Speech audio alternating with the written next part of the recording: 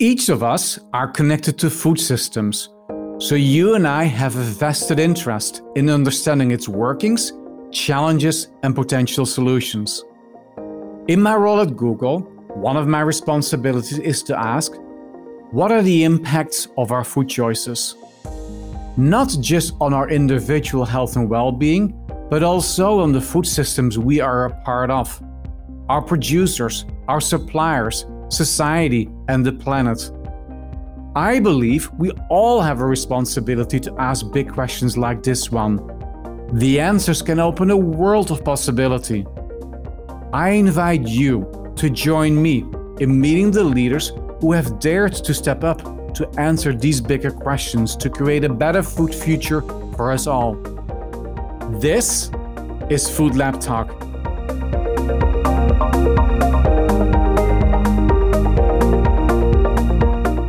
Thanks for joining me for another Food Lab Talk. I am Michael Bakker. Imagine an adaptable and resilient food system, providing universal access to food that is diverse, delicious, and that sustains the body, soul, and planet. Sound agriculture is helping make that system a reality, improving how we farm and what we eat through new, nature-based solutions for tastier, healthier, and more sustainable food. You see, farmers are looking for products that boost yield and save money in ways that protect the environment. Consumers, like you and me, increasingly want food with better taste, nutrition, and sustainability profiles. Sound's platform sits at the intersection of that, evolving traits much faster than traditional plant breeding without the use of genetic modification. Nature can and often does this on its own. You do see sweeter tomatoes, berries, etc. You do see longer shelf life, skin like this. But you have to, today, do that through random chance and crossbreeding that, again, takes 10 years or more in a lot of cases, versus why not find a natural way through their mechanisms to speed that up in a more targeted way. And most people that resonates with, if you're showing a consumer how some of this technology can be used to decrease cost, to have less damage on fertilizer or other traits, or less food waste, or help with their health, I think that changes the equation and the conversation drastically. And people, I see, be a lot more open to that. As chief executive at Sound, Adam Litle leads the organization in unlocking the natural power within plants to help agriculture adapt faster and become more resilient. Sound has partnerships with over a dozen companies to improve flavor, reduce spoilage, and increase yield in a variety of crops. Their summer swell tomato is hitting shelves in the New York City metro area this spring. On today's episode, you'll hear more about the groundbreaking technology that enables the summer swell tomato to have a longer shelf life without compromising flavor. How Adam addresses skeptics of novel technologies, and why he believes sticking to your passion and putting one food in front of the other are key to making a lasting impact on food waste. Here's my interview with Adam Litle.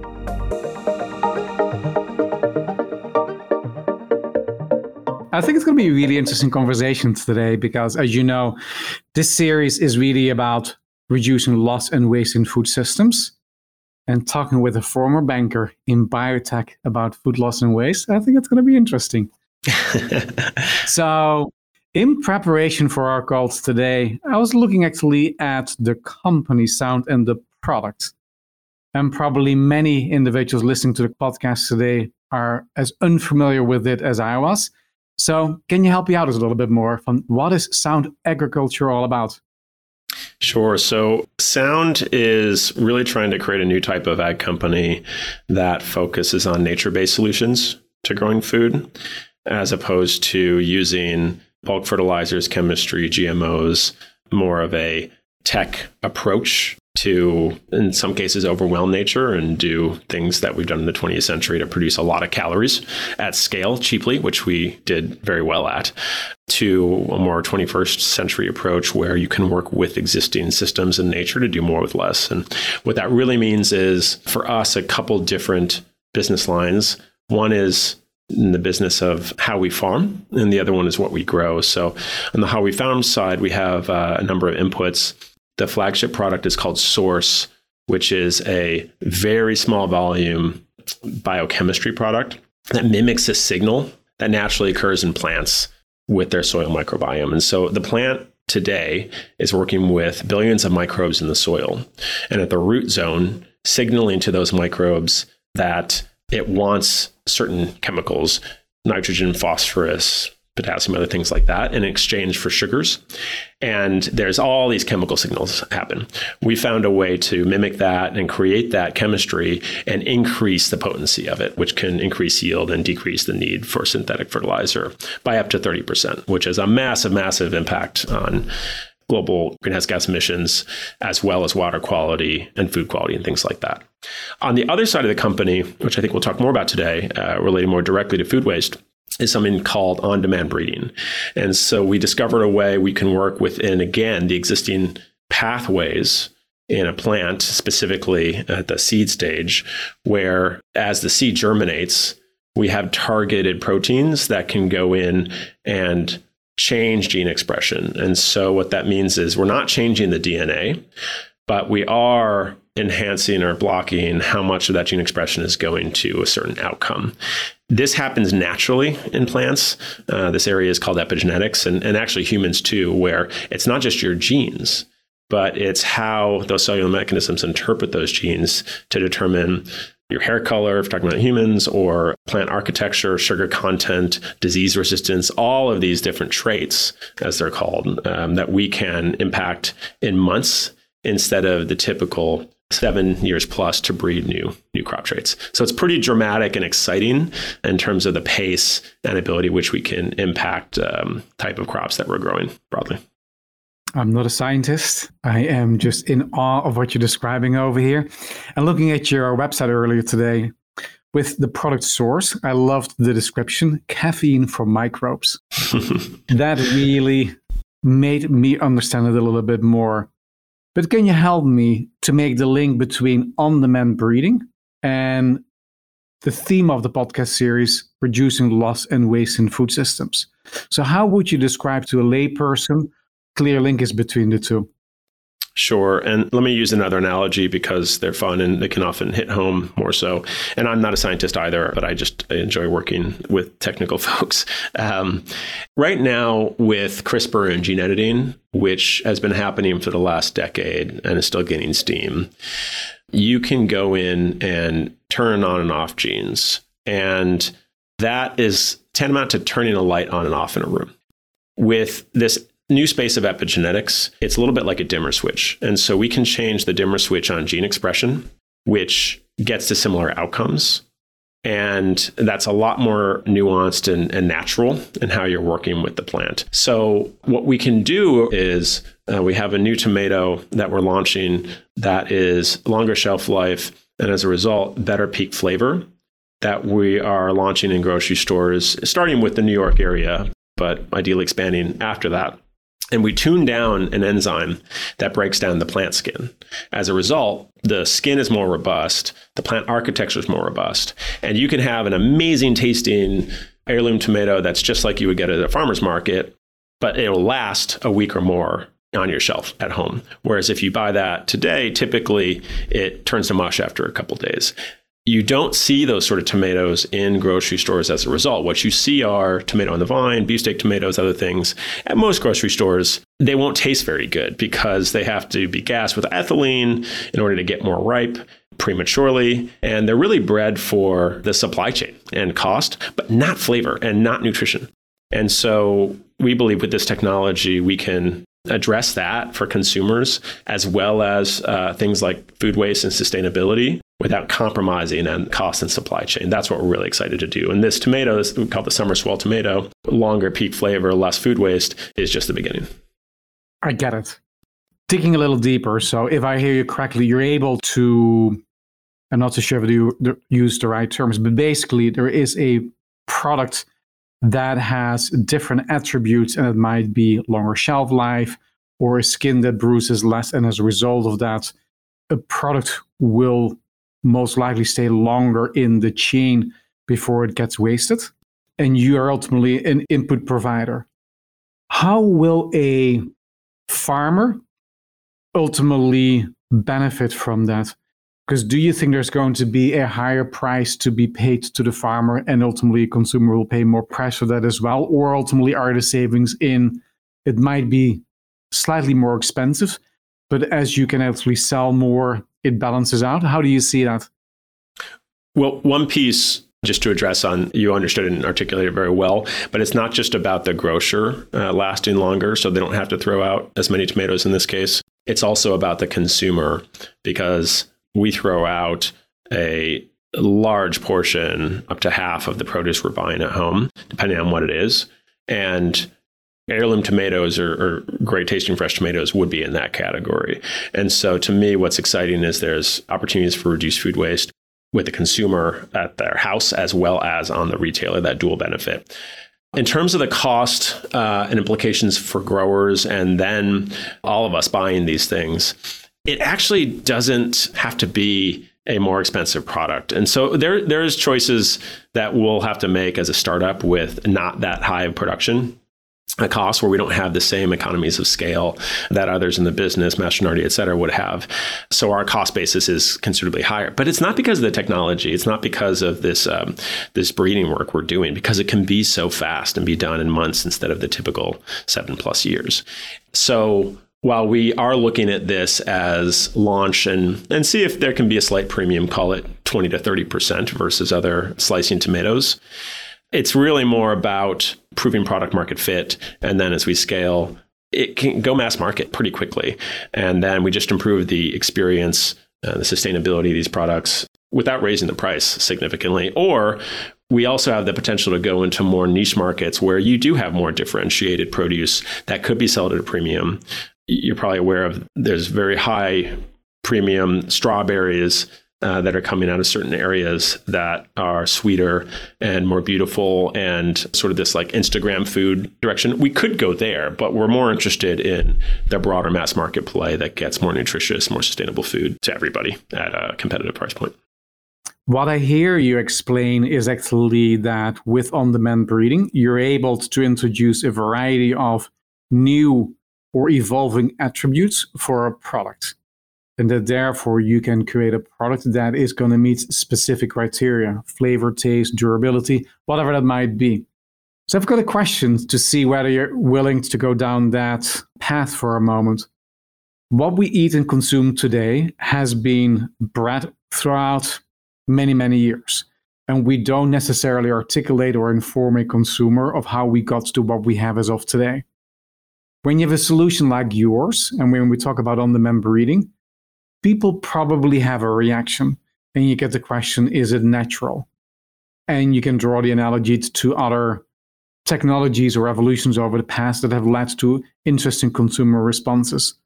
How would you help a consumer to come along and to understand that what it is that you're providing actually it's an accelerated, natural way of looking at breeding versus potentially being considered by some, several, many, as not natural or with additional risk? Yeah, absolutely. It's a hot topic that we're evolving on. The short answer, and I do this at dinner parties or when I'm interacting with folks, and that's a really fun part about the job because we get to riff on these and as well as the leadership team and learn as we go. So we're having these conversations live. The best one I've found is we can't do anything that nature couldn't do on its own. Meaning, this evolution happens anyway. All of us have epigenetic factors that are influencing how our genes are expressed. And that leads to variations in natural outcomes, as well as the genes themselves through mutations, right? And that's how this breeding has been done, whether people know it or not, for hundreds of years. So let's start there. Unlike GMO, so most people don't know what GMO actually is. Gene modification is when you're taking genes from different species. So for example, a bacteria or an insect or something like that, and you're splicing it into the crop. And that is something that literally nature could not do on its own. And that's where I think very much it's in that bucket of unnatural, right? By definition. With what we're doing, nature can and often does this on its own. You do see sweeter tomatoes, berries, et cetera. You do see longer shelf life, skin like this, and other things that would happen. But you have to today do that through random chance and crossbreeding that, again, takes 10 years or more in a lot of cases, versus why not find a natural way through their mechanisms to speed that up in a more targeted way. Now, the purist would say, I don't care. You're still using technology in the cell. And honestly, for them, I say, great, you shouldn't buy our product. I believe that as this world gets into more changes every day that are happening faster and faster across all these different elements, to be that sort of purist and reject all forms of innovation and technology, even if it is on the side of what nature can do, but accelerate that, means that we're essentially accepting things like climate change, obesity, other aspects that relate to the improvements we could do here, which is a horrible trade-off for the people on the planet. And most people that resonates with. I would also say there's a generational divide here where I'm 41. My age and below, and not to throw shade on those who are older, but like we care less about this, honestly, because it's a lot about the generation that was scared off by this in the 80s and the 90s with Monsanto and GMOs. That technology was used to make farmers' lives better. Most consumers do not understand how food is grown. And so all that technology didn't get to the benefit of the consumer. If you're showing a consumer how some of this technology can be used to decrease cost, to have less damage on fertilizer or other traits, or less food waste, or help with their health, I think that changes the equation and the conversation drastically. And people I see be a lot more open to that. So Adam, let's look in the crystal ball 10, 20 years from now. What do you think is the future of on-demand breeding as it relates to produce, vegetables, fruit, all the good stuff we're eating as of today? Will it be all? Will it be part? What are your thoughts on that? I believe that the produce aisle is going to be mostly branded. So starting there with the consumer experience, and I'll back into the answer on the technology, but that's the key starting point. Whether or not you have the belief and the technology and the route to market to make that happen. And today, when you ask a consumer, what is the brand of the apples you buy, or bananas or berries or lettuce, and it's very different actually than it was even 5 to 10 years ago, where people know more of them, but most only know maybe like two brands: Cuties, Driscoll's, Chiquita, et cetera. And of course, now you have indoor ag, CEA players, controlled environment agriculture players trying to brand things on leafy greens and otherwise.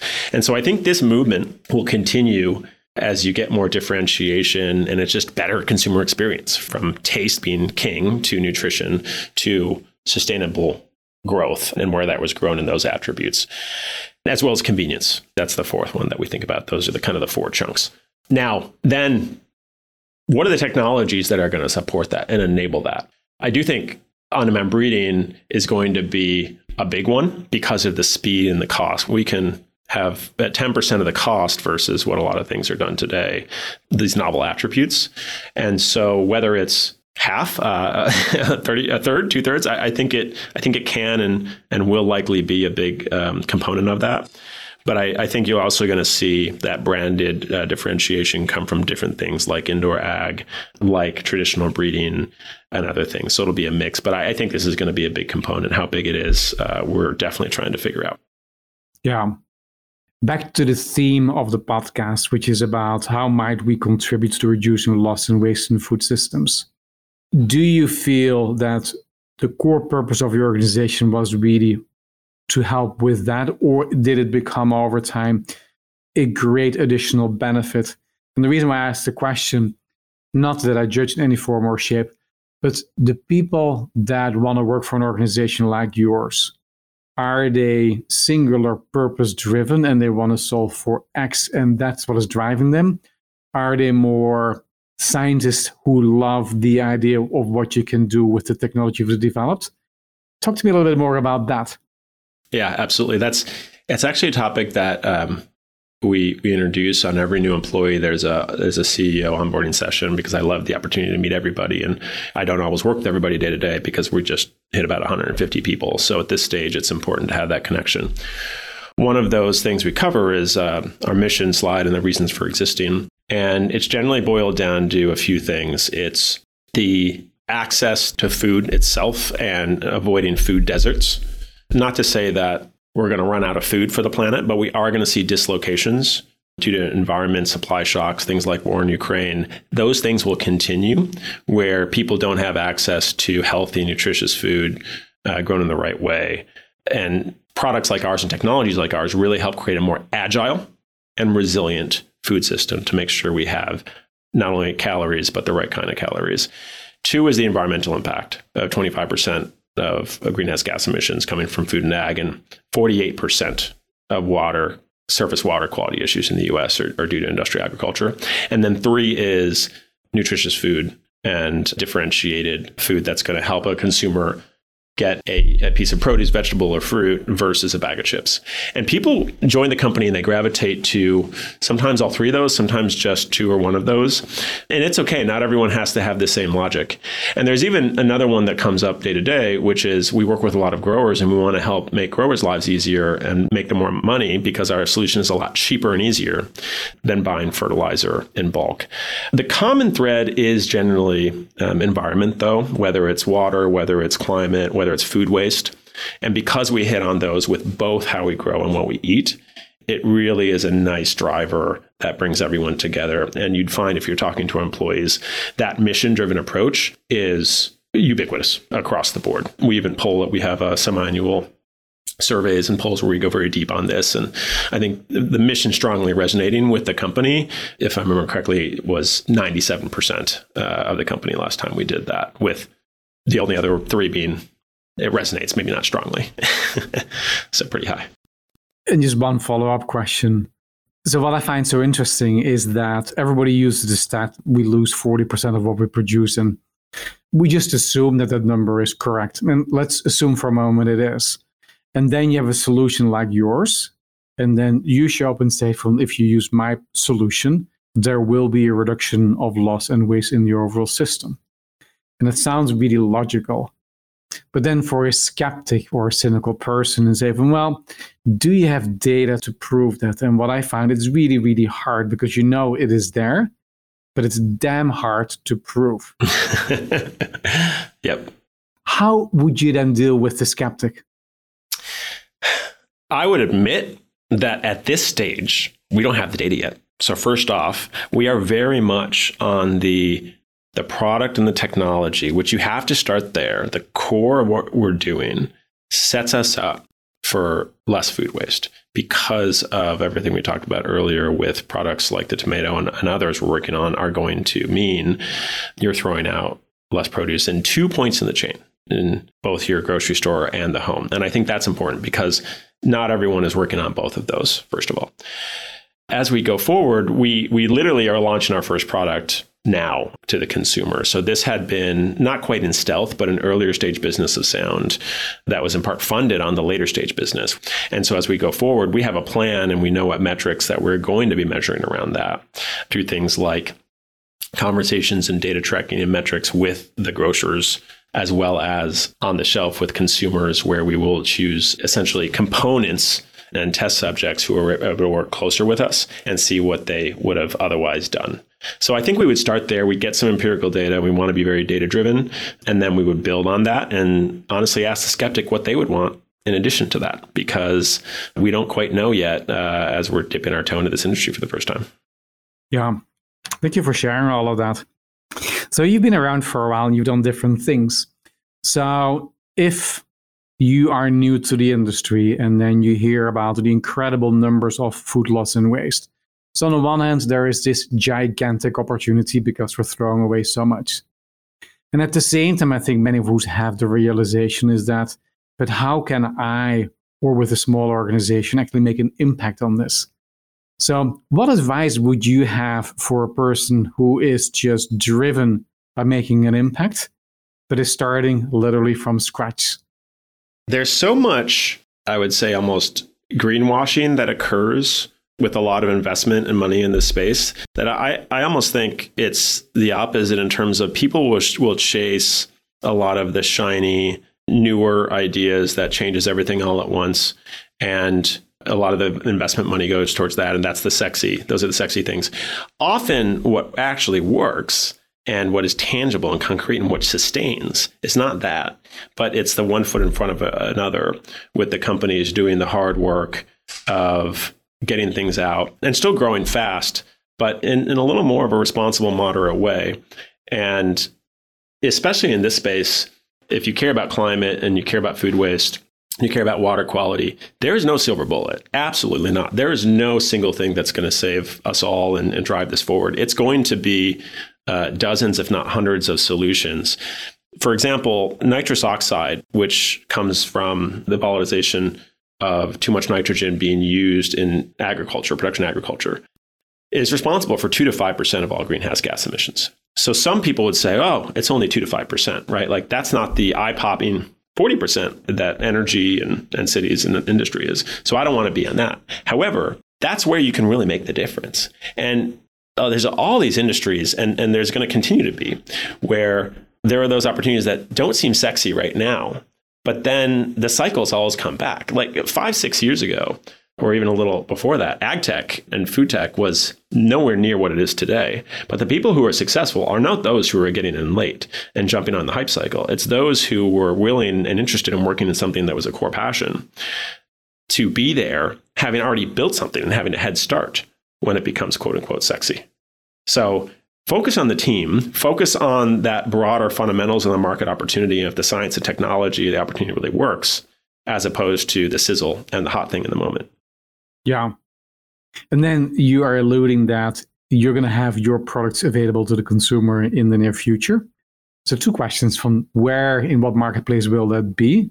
The other one is, what are your thoughts on whether you believe you should disclose that the product was grown with the on-demand breeding technique or not? So our first product is this summer swell tomato, and that will be in shelves in the New York metro area starting in early April. On the other side, in terms of disclosure, we will absolutely have the information on our website and accessible through things like QR codes and others that we're exploring the best way to do this.